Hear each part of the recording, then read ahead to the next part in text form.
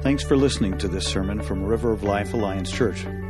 We hope the Holy Spirit uses it to point you toward Jesus. If you call River of Life home, we'd encourage you to join a journey group where you can unpack our sermons with a group of people who want to get to know you, who will care for you, read the Bible with you, pray over you, and serve alongside you. Father, this morning, God, as we continue, God, we just ask, God, we want to soak you up. Jesus, you're good. Lord, I know, we know you're speaking to us, Lord, as a church. You're speaking to us as individuals, as men and women, as boys and girls right now, God, as we have lifted your name high, as we've remembered your faithfulness in our lives, God, and as we've recalled this holy night, Lord Jesus, when you were born. God, we praise you. We esteem you high and lift it up. Lord, we want to soak this in. Jesus, we want to soak you in.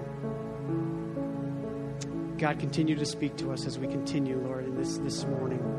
We pray these things, Lord Jesus, in your name alone. Amen. Amen.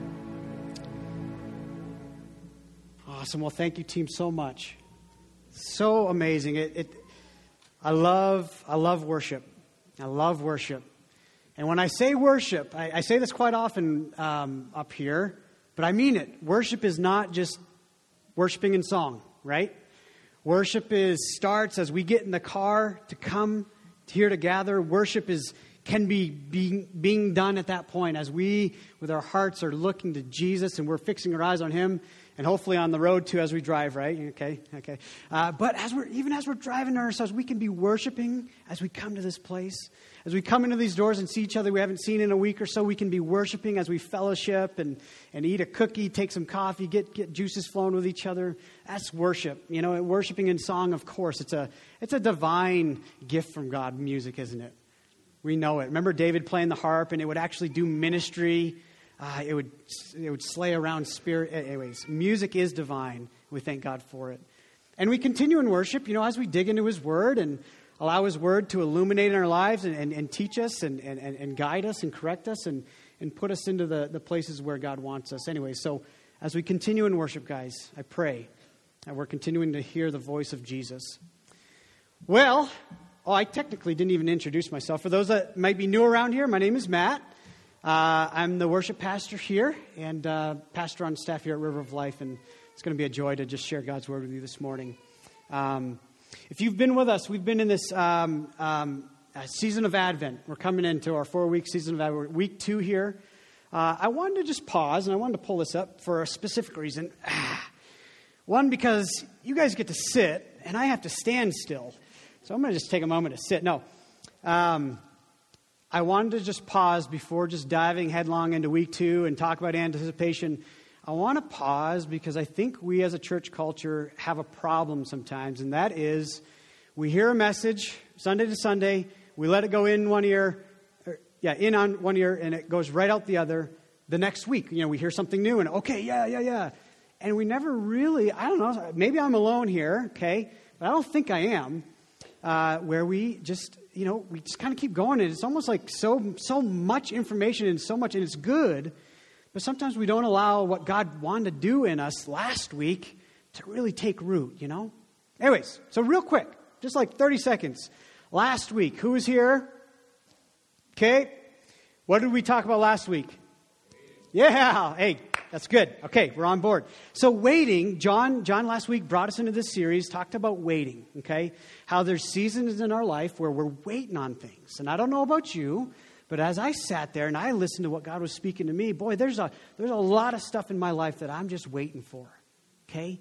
Things that God has promised me, things that God has promised you, things that God has promised the people of God, things that God had promised people as we look 2,000 years ago, the nation of Israel, okay? Things that God had promised them. Hey, a Messiah is coming, and guess what? I'm silent for 400 years. After the book of Malachi, we have 400 years of silence, and then the coming of Christ came. Well, in that 400 years, there was real people with real issues, with real things going on among the people of God, and they had to wait. And I know that some of us, we're waiting on things, things that I know the Lord has pushed on your heart, and that I pray that you've prayed through. You know, and last week we considered, like, when we're in this phase of waiting, we're over here, okay, this first week of Advent, this season of waiting where we were encouraged to stand firm, to exercise patience, to allow the Lord to change how we pray was one of the points. Allow God to change the way we pray as we wait. Allow God to change how we obey Him and be faithful and be servants of Him in the midst of, like, God, I'm waiting for you to fulfill your promises in my life, but you know what? You're not doing it yet, but I trust you, so I'm going to just keep serving you. I'm going to serve faithfully. And the final point last week, as we considered what it does to us when we wait, at least if we allow it, God wants to do a work while we wait, is our hope needs to be fixed. When we're waiting, our hope has to be fixed on what He's going to do, because we can't do anything about it when we're waiting. So let that rattle around in our brains as we continue on this week about waiting, okay? Don't forget about that. But as we do troop forward into this week, okay, we're coming to week 2. We're coming to week 2. We're moving on from waiting, this season of waiting, this okay, I got to be stand firm my ground, be steadfast, learn patience, learn how to pray. We're moving from that, and we're coming into this concept, this theme of anticipation this week. And as our minds transition to this, as I prayed through, okay, God, what's anticipation to you, Lord? What do you want us as a body, as individuals, to hear about anticipation? And these words came to mind over and over again. Anticipation is all about intentional, purposeful preparation. Preparation. So we're moving from the standing, we're standing our ground, we're waiting, we're patient, we're looking, it's going to come, and we move into this beautiful season, of anticipation, of us intentionally preparing ourselves, because that thing that we were waiting for is now, like, we are on the verge of it. We're about to step through the door of that event or that person or that thing, and in our context, the coming work of God. Where it's actually coming, and we even dive into the waters of, and it's here. Like, it's here, and we can prepare for it to do a work in and through us. The work of God. Think about it like this: as we got to get our minds juices flowing. I know you're the second service, you're good to go. But the first service, we need to get our juices flowing a little bit. So, in case you're not awake, so anticipation, this intentional preparation. Think of it like this, okay? Say you're going to go take a trip to the Bahamas a year from now, okay? So we're in our first theme of waiting. So you plan for your trip. Oh, hey, honey, let's go to the Bahamas. That would be sweet, right? So you go, okay, next Advent season, we're going to be getting out of GJ, and we're going to just cruise it to the Bahamas. So you buy your ticket online, okay? You got the date set, ticket, bam, credit card, earn some bonus points. There we go. Okay, yeah. So you have a year of waiting, Okay, it's kind of funny, but you're waiting. Oh, I can't wait to do that. It's going to be fun. Now, as we approach this theme of anticipation, what do we do come, for some of us, a couple weeks before the trip? For some of you, it's like a day before the trip. But what do? What changes? Yeah, I heard it. Pack, prepare, intentionally, you go, okay, I'm gonna be putting on my board shorts because I'm gonna surf with all those dudes, and I'm probably gonna kill myself. So you intentionally prepare. You got your board shorts in your bag. You got your sandals. You don't need your snow boots, so you got your sandals. You got your towels. You got your snorkels. You got your, you're gonna be whiter than sheep. So maybe you go to the tanning salon or something. Okay, so you prepare yourself as the trip comes, like that. Like I said, some of you the day before. And you probably drive your spouses mad if you do that, by the way. Okay. So, but you anticipate, you intentionally prepare, you throw in what you need, you prepare yourself because you're anticipating now, I'm going on this trip. I had to share something in my own life as I anticipated something. There was a season in time where I was a single guy, and I got engaged to my beautiful now wife, Lauren, and we have 3 kids now, and they're beautiful.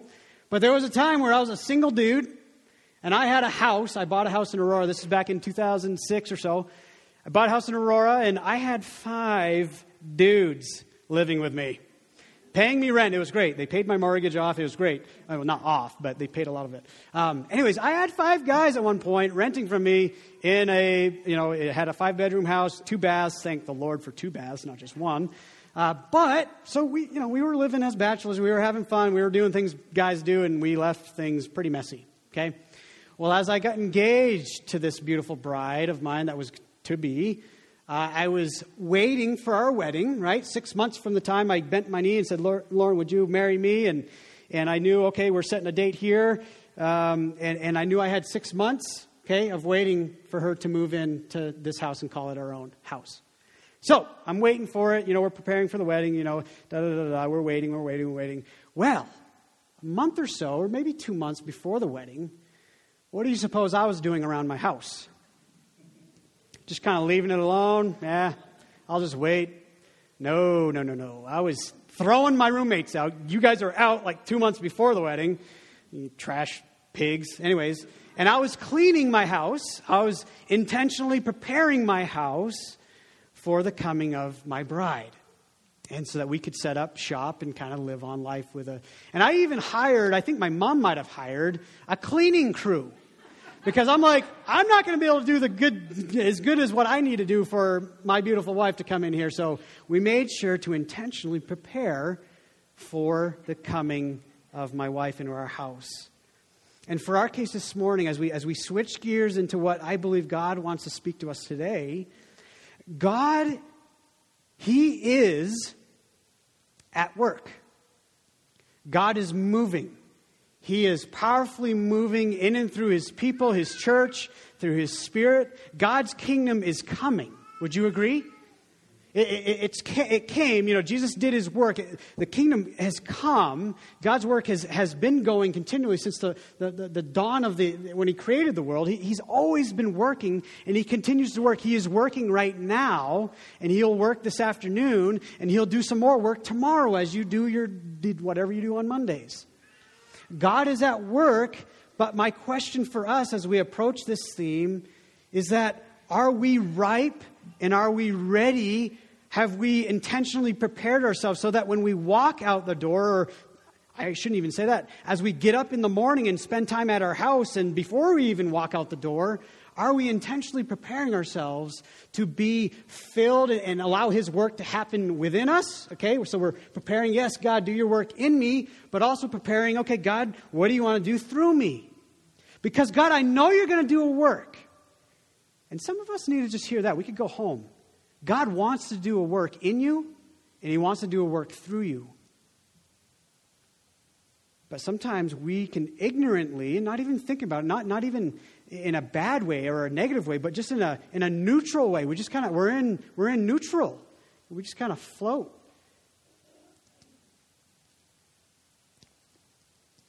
Intentionally preparing.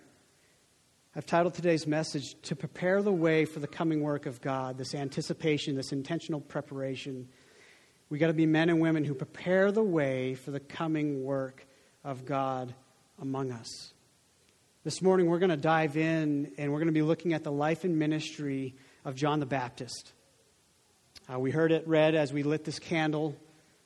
The prophet Isaiah prophesying about his ministry that he was going to do. A man who walked and ministered with great anticipation. As he was called on by God to prepare the way to welcome the coming work of God. And in his context, one of the greatest work of God, the coming of Jesus Christ. God becoming man, putting on flesh, dwelling among us. The cross isn't there anymore. To die on the cross for the sins of the world. And to conquer death and rise again that he might be king of all. So John the Baptist with great anticipation. And this morning, I wish we had a lot more time. John the Baptist had a phenomenal life, did a lot of ministry, did a lot of cool things. There's a lot of parts of his life that we could glean from. But this morning, God kind of narrowed it down for us with our time frame to just 3 aspects that I wanted to dig into this morning as we consider his life. How did John anticipate? How did he prepare well for the coming of Jesus and the work of God? Turn with me to John chapter 1 if you're not already there. John chapter 1. And as you guys turn, I'm just going to ask the Lord to speak this morning. Lord Jesus, we pause and we want to just remember and recognize, Lord Jesus, by the power of your Holy Spirit that dwells within the believer. You can illuminate your word to us. You can apply your word to us. You can apply truth to our lives. And Jesus, we just ask you to do this great work in us today. Lord, give us eyes to see, give us ears to hear, and Lord, hearts that are receptive, Lord, to whatever it is that you speak this morning. We ask this, Lord Jesus, in your name. Amen. John chapter 1, let's jump in to verse 6. There was a man, verse 6, there was a man sent from God whose name was John. He came as a witness to bear witness about the light that all might believe through him. He, John was not the light, but came to bear witness about the light. Jump down to verse 19 with me as we continue looking at John's life. Verse 19, and this is the testimony of John the Baptist. When the Jews sent priests and Levites from Jerusalem to ask him, "Who are you?" John confessed, and did not deny, but he confessed, "I am not the Christ." And they asked him, "What then? Are you Elijah?" He said, "I am not." "Are you the prophet?" He answered, "No." So they said to him, "Well, who are you? We need to give an answer to those who sent us. Well, what do you say about yourself?" And John said, "I'm the voice of the one crying in the wilderness, 'Prepare the way of the Lord,' as the prophet Isaiah said." Verse 24, now these guys had been sent from the Pharisees, and they asked him, "Why then are you baptizing if you're neither Christ nor Elijah nor the prophet?" And John answered them, "I baptize with water, but among you stands one that you do not know, even he who comes after me, the strap of whose sandal I am not worthy to untie." These things took place in Bethany, across the Jordan, where John was baptizing. As we read this scene unfolding, we come to our first aspect that we want to dig into this morning of how John the Baptist anticipated, how he intentionally prepared the way for the coming of the Lord. And that is, he maintained a posture of humility. He maintained a posture of humility. Now, we gotta pause sometimes when you go to Scripture, right?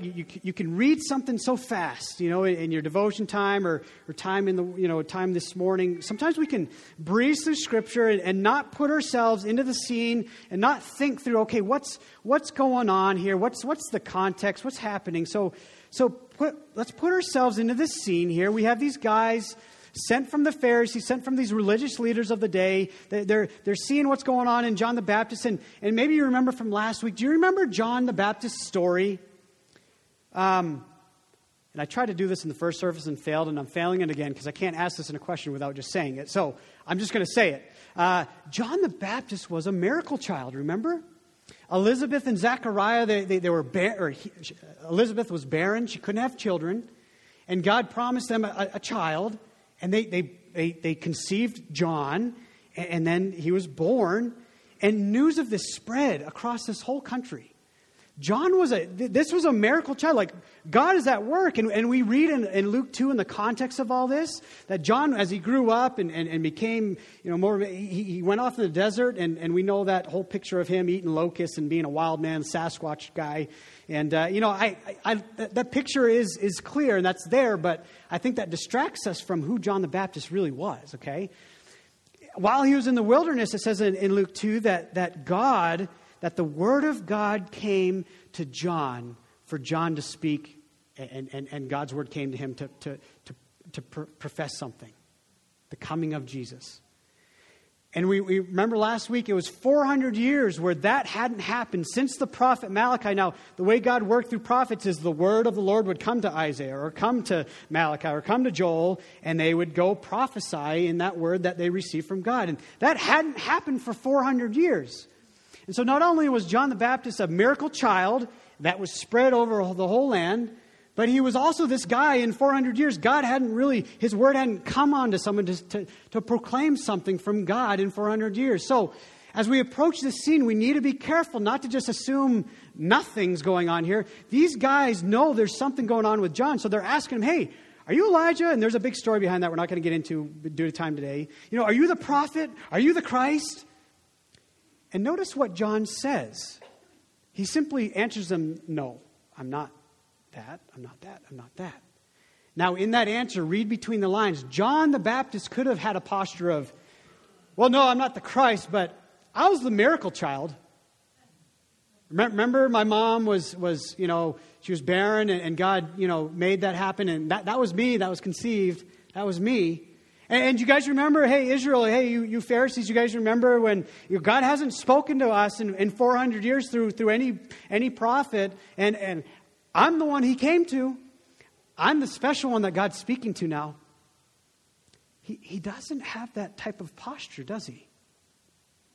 In fact, he has just the opposite. Humility. John had the humility to fully prepare the way so that Jesus would be the famous one. He didn't talk about himself much at all, except for, hey, I'm the voice crying out in the wilderness to prepare the way for Jesus. This past Tuesday morning, I was putting things down on paper about this Sunday. Lord, what would you have me say? Kind of looking through different scriptures. And Tuesday morning, I was putting some thoughts on paper, and this humility was screaming at me. Look at his humility, Matt. Look at this humility. And God hit me with a powerful sense of remembering past times in my life where this was not true of my life. And it hit me so hard that if you would have been a fly on the wall, you would have been like, what's going on with this guy? I just began to weep. I was at my desk, I uncontrollably because I was so, thankful that God, in his mercy, in the midst of me being so many times the opposite of this, he still loves me, and he still died for me, and he's my Savior, and he's my King, and he still accepts me. And even though I fall on my face and not live out of this so many times in my life, and even presently, and fall, that his mercy is new every morning. But I also was weeping because what's the opposite of humility? Pride. Yeah, that is the antithesis, that is the arch enemy of humility, is pride. I was weeping because I was remembering times in my life where pride was the kicker. C.S. Lewis, great author. Love his books. Love Narnia in the Christmas season. Read it with your families. C.S. Lewis in his book, Mere Christianity, he quotes this. It's on the screen. He comes to a chapter where he speaks to pride. He looks at pride. He examines pride. It's a great chapter on this subject. And he talks about humility in the midst of it too. He says this: today I come to the part of Christian morals where they differ most sharply from all morals. There is one vice of which no man in the world is free, which everyone in the world loathes when he sees it in someone else, and of which hardly any people ever imagine that they are guilty themselves. There is no fault which makes man more unpopular, no fault which we are more unconscious of in ourselves. And the more we have it in ourselves, the more we dislike it in others. And the vice I'm talking about is pride. Would you agree? I agree. He goes on to kind of, like I said, unpack pride. And if you're looking for some good reading on pride, man, Mere Christianity, chapter 8. It's great. He goes on to say how pride is competitive. It's this beast, it's this animal that's like, give me more, I'm not stopping. And once you have it, you're like, I need more. And once you have it, I need more. And it's not just about more. It's like, I need more than the other person. If the other person gets an A+, I need to get an A+++. And we chuckle and it's fine. Like, yeah, it's funny, but it's real. And it's deep, and it's sneaky. It's like you don't know it's there. And all of a sudden you're blowing up with your spouse, or you're destroying a relationship, or you're taking credit for amazing ministry being done, or you're putting a badge on your suit of honor, your metaphorical suit of honor, and and there's a healthiness. We all need some good pride, some healthy pride, but there's a point where it's about us. We are the famous one. Well, as I wept Tuesday morning, God reminded me of a time in my life that He said, "Man, I want you to share this." There was a time in my life in 2005. I moved to Denver. I just graduated Bible school. I was excited about serving the Lord. I moved to Denver, and I was called to be a youth pastor at a brand new church plant in the Christian Missionary Alliance. They called me up and invited me out, a few months before I graduated, and I decided, heck yeah, single guy, snowboarding, love the winter, love mountains, love climbing. I'm going to Denver. Here we go. Church plant, youth pastor. It was good. I was excited about what God was going to do. Well, our first meeting, we met, and we were meeting in this little office space, and there was four youth students, middle schoolers, just awesome. That awkward phase of life, I love it. 13-year-olds, yeah. Anyway, so we're just start a youth group. Four, couple girls, couple guys. And so starting from there, and God just kind of used the ministry, and we were moving forward. We recruited some other friends and people from different places, and all. Before we knew it, in 6 months or so, we had this pretty well-oiled machine, this youth group, this powerful ministry in the area. We would go to skate parks and just like share the gospel with kids. They'd come to the Lord, and they'd come to the church, and we had like probably most of the youth group wasn't even church people. They just came, and like their parents didn't even know Jesus, and slowly we saw God bring in the parents, and it was just a phenomenal ministry. God was doing a great work. So, like I said, in about 6 months to a year, we had this well-oiled machine. God was working. We had 65, 70 kids from week to week. It was like, whoa, wow. Matt, you're doing a good job. Boy, Matt, whoa, what's Matt doing? Oh, what's Matt doing? And you know what? After you hear that enough, boy, I started going, yeah, what am I doing? Whoa, I am doing, wow, I am doing pretty good. And this sneaky started to kind of, invade my life, this little sneaky pride.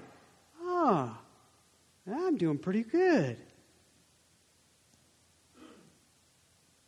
C.S. Lewis. Satan is perfectly content to see you becoming chaste and brave and self-controlled, provided that all the while, all the time, he is setting up in you the dictatorship of pride. For pride is a spiritual cancer. It eats up the very possibility of love, contentment, or even common sense. Pride prepares the way for us to be the famous one. And I'll never forget, there was one night in 2006, God, He had been doing this work, kind of speaking some of this stuff into my life already, but He woke me up, and I forgot to bring my journal here. I have a journal entry. I woke up wee hours of the morning, weeping,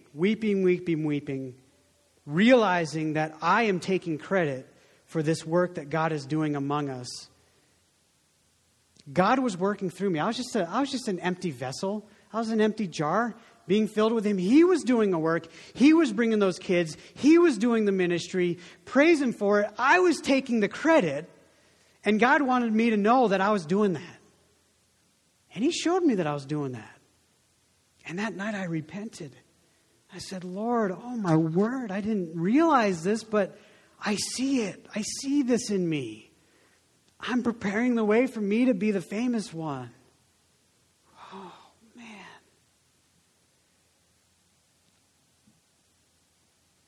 Pride prepares the way for us to be the famous one. Humility, just the opposite, prepares the way for Jesus to be the famous one. And we see John the Baptist living that out. Pride will, there's no question about it, it will impede and prevent the work of God among us. Now, God will work despite of us, but we're missing out on major blessings if we're just doing it in pride. He'll keep, he'll keep doing the ministry. He'll keep doing it because his word won't return void. He'll keep his kingdom coming, but in the midst of it, we have that spiritual cancer in you and me and us as a church. And don't think that your pride affects only you. Your pride can affect a church. Your pride can affect a movement of the Holy Spirit. Your pride does not just affect you. We must maintain humility, this posture of humility that we see in John the Baptist. Let's continue in his story this morning. John 1, we'll continue in verse 29. Verse 29 says, the next day he, John the Baptist here, he saw Jesus coming towards him and said, hey, behold, the Lamb of God who takes away the sin of the world.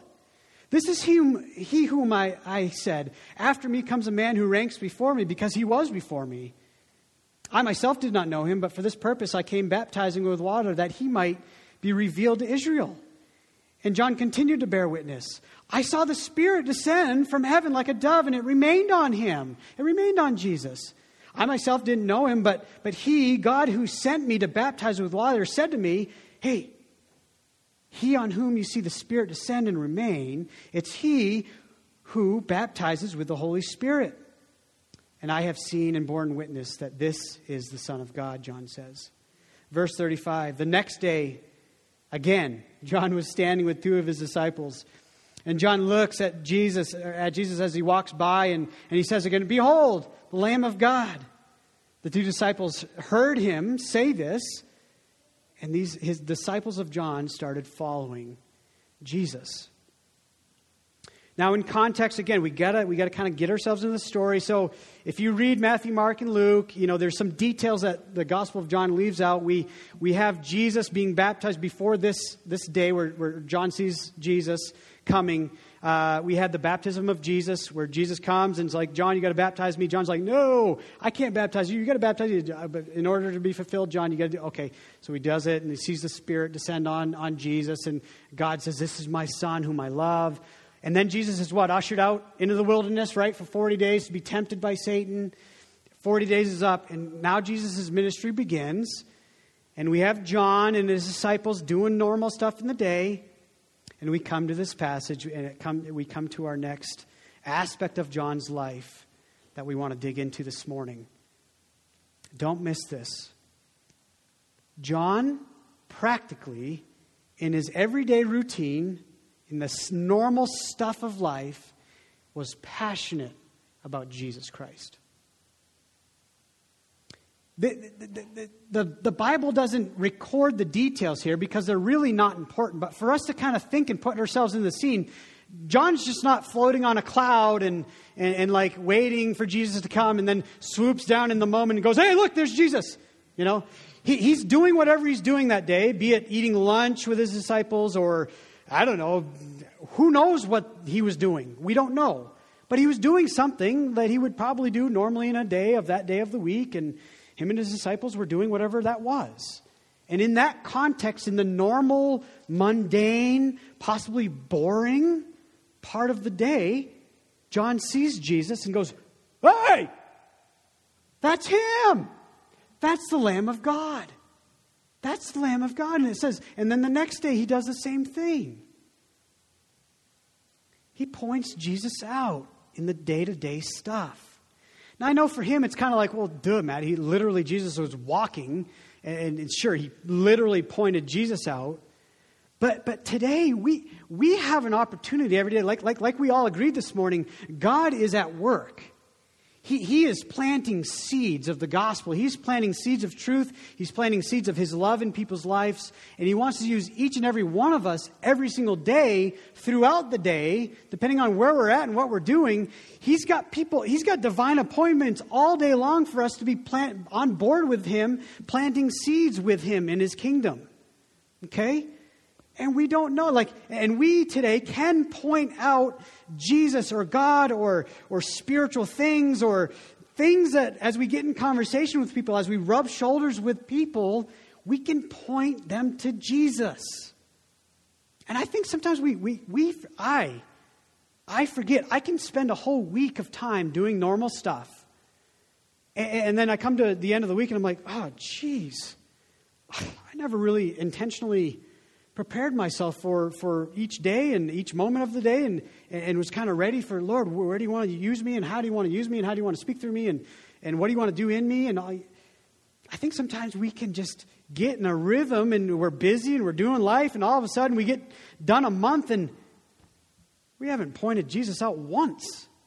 When was the last time you pointed something about Jesus in the context of somebody's life to either someone who doesn't know him at all or someone who does? You don't need to answer out loud, but just ask yourself, when was the last time in my practical day-to-day routine that I point someone towards Jesus in a way that was practical and everybody knew it? Like say you're at the grocery store, you're chatting with the cashier, and she begins to cry when you say, how's your day? And she's actually honest with you and says, actually, I'm getting fired or financially bound or I have this health issue or whatever it may be. And she, maybe just even shares it without crying, okay? And what do we normally do? Oh, sorry about that. Bye, What if we in that moment, right? What I'm talking about here is what if we in that moment, hey, Jesus has done a work in my life. He got me through this time of my life. Can I pray for you right now? Whoa, what would happen right then? You'd feel awkward probably. You'd be like, oh, what's this dude going to think in line that he has to wait for me to pray for this cashier, right? That's what we're thinking. Don't want to make a scene. Don't want to be weird. Don't want to be crazy for the cause of Christ. But that's what I'm saying, guys, gals. What if we practically day to day started pointing Jesus out? We would see the work of God happen in bigger ways. I believe it. I believe it. We just gotta just be available. Point them out when you get a chance to point them out. Because you'll have that thought. Oh man, Jesus is what this lady needs, and you won't say it. You won't say it. Say it. Point them out. Say, hey, you need Jesus. You need Jesus. Let me pray for you. Be weird. That's okay. But exercise judgment and wisdom in all of that. Don't be too crazy. Don't be that guy. Point Jesus out in the day-to-day stuff. You never know who you might be influencing. I'm gonna hit this real quick. We got to keep moving, but you never know who you might be influencing. Look at the story here we find in John 1 when John's practically pointing Jesus out. He was with two of his disciples in verse 35. Go to verse 40 with me. Okay, so two of his disciples with John. Verse 40 says, now one of the two disciples who had heard John speak and followed Jesus because of John's testimony to Jesus, one of these guys was Andrew, Simon Peter's brother. Verse 41. He then, Andrew, went and found his brother Simon and said to him, hey, Simon, we found the Messiah, which means Christ. And so he brought Simon, his brother, to Jesus. Jesus, looking at him, said, hey, you are Simon, son of John. You will be called Peter. Do you know who this guy Peter is? Of course we do. This is the dude that eventually becomes the leader of the disciples, eventually becomes the leader of the early church, eventually gets crucified upside down for the cause and martyr of sharing about Jesus and the gospel. And he writes a few of the books in our New Testament today. Now, we don't need to ask this question, but it's kind of implied. What if John the Baptist didn't point Jesus out that day? Now, I believe that God would have used somebody else to do it, and Peter would have, I believe that. But John would have missed out on that blessing, seeing Peter come to know, wow, Lord used me to plant that seed to Peter? Peter? What?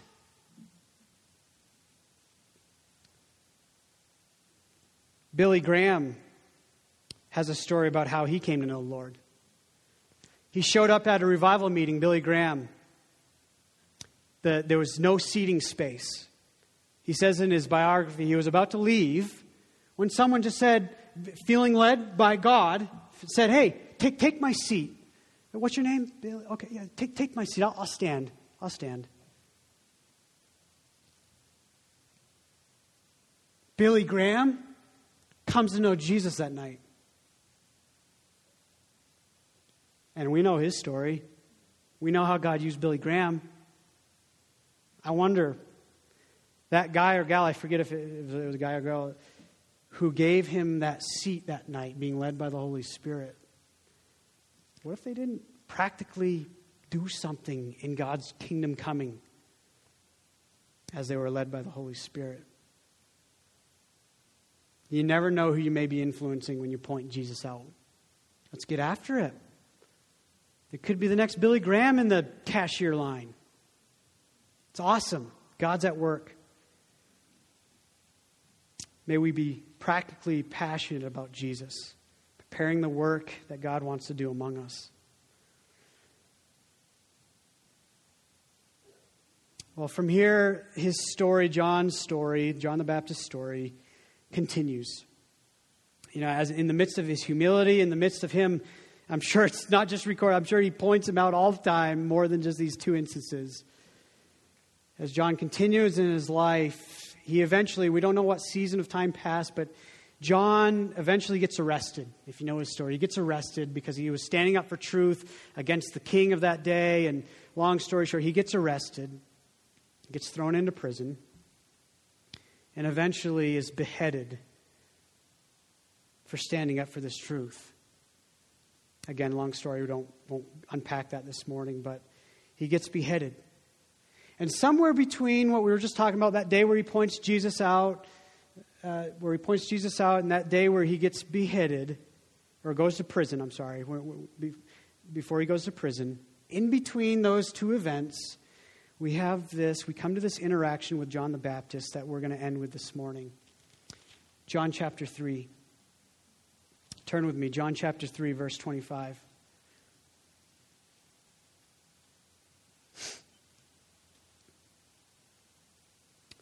These little things that we can read the Gospels over and over again, and all of a sudden, God will illuminate something to you that you never really saw before. You almost didn't even know existed, and you're like, oh my goodness. This is one of these things for me this week. John chapter 3, let's read 25 through 30. Verse 24 says, For John has not been yet put in prison. So 25, we come here. Now a discussion arose between some of John, this is John the Baptist, John's disciples, and a Jew over purification. And so he came to John and asked him, Rabbi, he who was with you across the Jordan, to whom you bore witness, he's talking about Jesus, to whom you bore witness, look, Jesus is now baptizing, and all are now going to him. Verse 27, John answers, a person cannot receive even one thing unless it is given him from heaven. You yourselves bear me witness that I said, remember when I said, I'm not the Christ, but I've been sent before him. Let's put our ears on this morning right here, verse 29. Then John goes into this depiction of a wedding. He says, the one who has the bride is the bridegroom. The friend of the bridegroom, who stands and hears the bridegroom, rejoices greatly at the bridegroom's voice. And then John says, therefore, this joy of mine is now complete. And then he says, and we could quote this, a lot of us, he must increase, I must decrease. What's he doing here? He's talking to this Jew that, they're talking about, hey, what's going on with Jesus? You had this crazy ministry and you were baptizing and now they're all going to him. What's going on? And John says, hey, this joy of mine is complete. Because, and he unfolds this picture for this guy. He paints a picture. Hey, you know, at a wedding when there's the bridegroom, which in John's mind, that's representing Jesus, this bridegroom, the groom. And then the bride can represent his church or the people that he's going after, the people whom Jesus loves as the bride. And then John, talking of himself, says, yeah, when the bridegroom comes, people are excited, and I'm excited as a groomsman, you know, as a friend of the groom, of the bridegroom, rejoices greatly when they hear his voice. John says, I'm just a groomsman. It's all about this guy. It's all about this guy. I'm just thankful to be a part of it. I'm blessed to be a part of it. Don't miss this morning. John the Baptist, and it's there. It's in his statement here. Maybe one of the last statements he said, and I think it's one of the last ones that's recorded for us in Scripture before he's in prison and beheaded. My joy is now made complete as I hear his voice. John the Baptist, in his anticipation, in his intentional preparation for the coming of Jesus, in the midst of his humility, in the midst of him passionately, practically pointing Jesus out, somewhere along the line, hear this. If you haven't listened yet, wake up and hear this. This is what God wants to say. This is big. In the midst of all of it, John the Baptist fell in love with Jesus. He fell in love with the real person of Jesus Christ. Jesus Christ is not just a God. He is God. He is a person that you can know and that you can interact with and that you can hear from. He can talk to you. Sure, maybe not crazy audibly all the time, though it could happen. But by His Word, by His Spirit, by his people, by us together as we meet together and share, God speaks through us. He fell in love with Jesus, and you hear that as he says this stuff. He rejoices greatly at the bridegroom's voice. Do you rejoice at his voice? Falling in love with Jesus. The Apostle Paul, he wrote a letter to the church of Ephesus. We have it in our New Testament. It's called the Ephesians. And so Paul loved this church. He encouraged this church, and the church was phenomenal. It did a lot of great things. The church was a city on a hill. It was a light for the gospel. But we come to, and some of you may remember this, and we don't need to turn there. I'm just going to kind of tell us about this. We come to the book of Revelations. And Jesus, remember that phase in chapter 2 through chapter 5 or so of Revelations where Jesus is talking to different churches and he's saying different things to different churches. Well, he comes to this church at Ephesus and he says, hey, church at Ephesus, you guys are doing so good. You guys have done great. You've upheld the gospel. You've loved well. Man, you've ran well with what I've called you to. But Jesus says in Revelations 2 through 5, but this I have against you. He says, you've lost your first love. And you need to return to that first love that you had for me. See, this church at Ephesus had fallen in love with, I think, something like fallen in love with knowledge of God. And fallen in love in even the gospel. And that sounds weird to say, but fallen in love in the truth.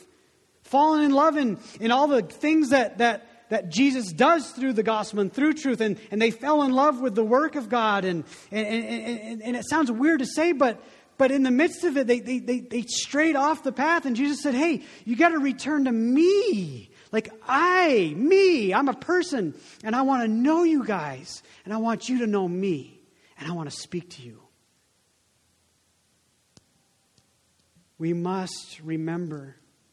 And we must return to our first love. There's some here this morning that have walked with Jesus for 60 years plus. There's some of us here this morning that have walked with Jesus for 10 or 20 years plus. There's some of us, I pray, and this would be sweet if you have, in the last couple days come to know Jesus. You've walked with him for a couple days or plus. To all of us, even playing field, Jesus is saying, hey, I'm a person. I want to know you and I want to walk with you. Don't just read your Bible for knowledge. Read your Bible to hear from me. I don't want to just see you do my work as you serve in the church or as you serve your community. And that's all good, and you need to love the work and you need to love the ministry. But if we're missing falling in love with the one who needs to fill and actually do the work in and through us, we are missing it. And he says that to that Ephesians church. He says, one thing I have against you, you're doing a good job, but remember your first love. Maybe this morning we need to remember that it's about a love relationship with our Lord Jesus Christ. He wants to know you. He wants to fill you and explode. I mean, talk about if we're going to live in humility, if we're going to be practically passionate for him, we have no chance to do either of those unless we're in love with the one who can fill us to do it, right? Left to our own strength, we're going to be prideful, crazy people. And we're not going to point anyone out because we don't want to be weird. But when Jesus fills us and we're in love with Jesus, and that means more than anything to us, and we're there, it's going to happen. It's going to happen naturally and powerfully and sweet. Where we have testimonies up here on Sunday where we're going, hey, I fell in love with Jesus. I started pointing him out, and all of a sudden people are like coming to know him. I have no idea what happened. I can tell you what's going to happen. It's Jesus reeking through you.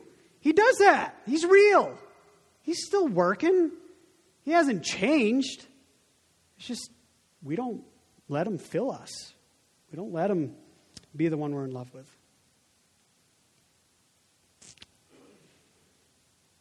I'll let the Lord just keep speaking that to you. It's good. Allow him to keep speaking that to you. I want to give us some time real quick. We're going to take like 1 minute here.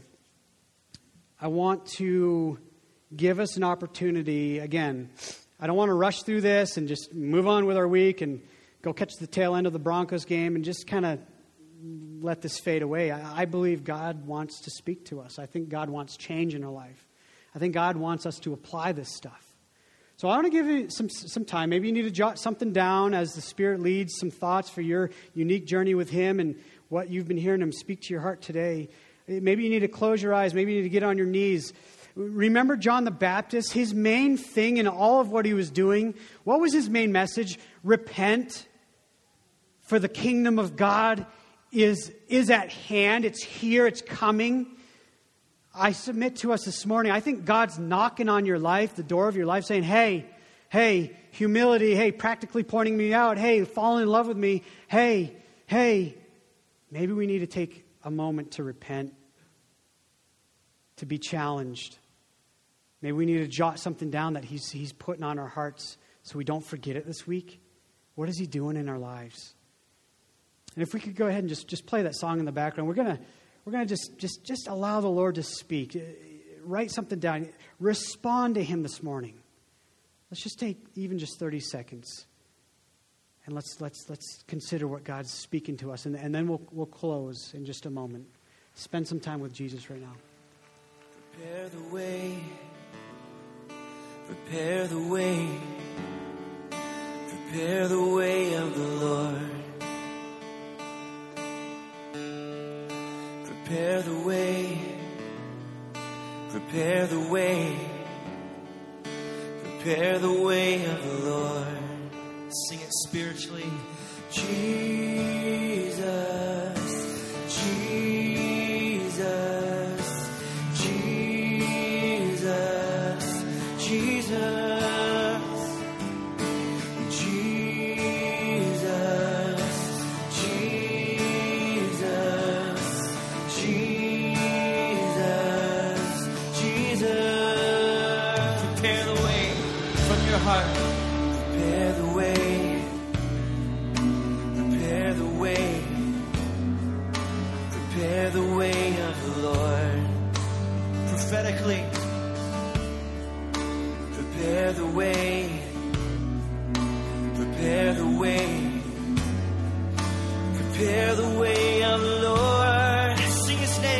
hearts. Jesus, Jesus,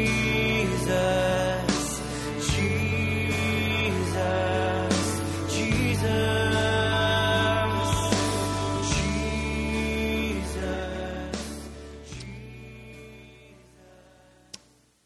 Lord Jesus, we are pausing to hear from you.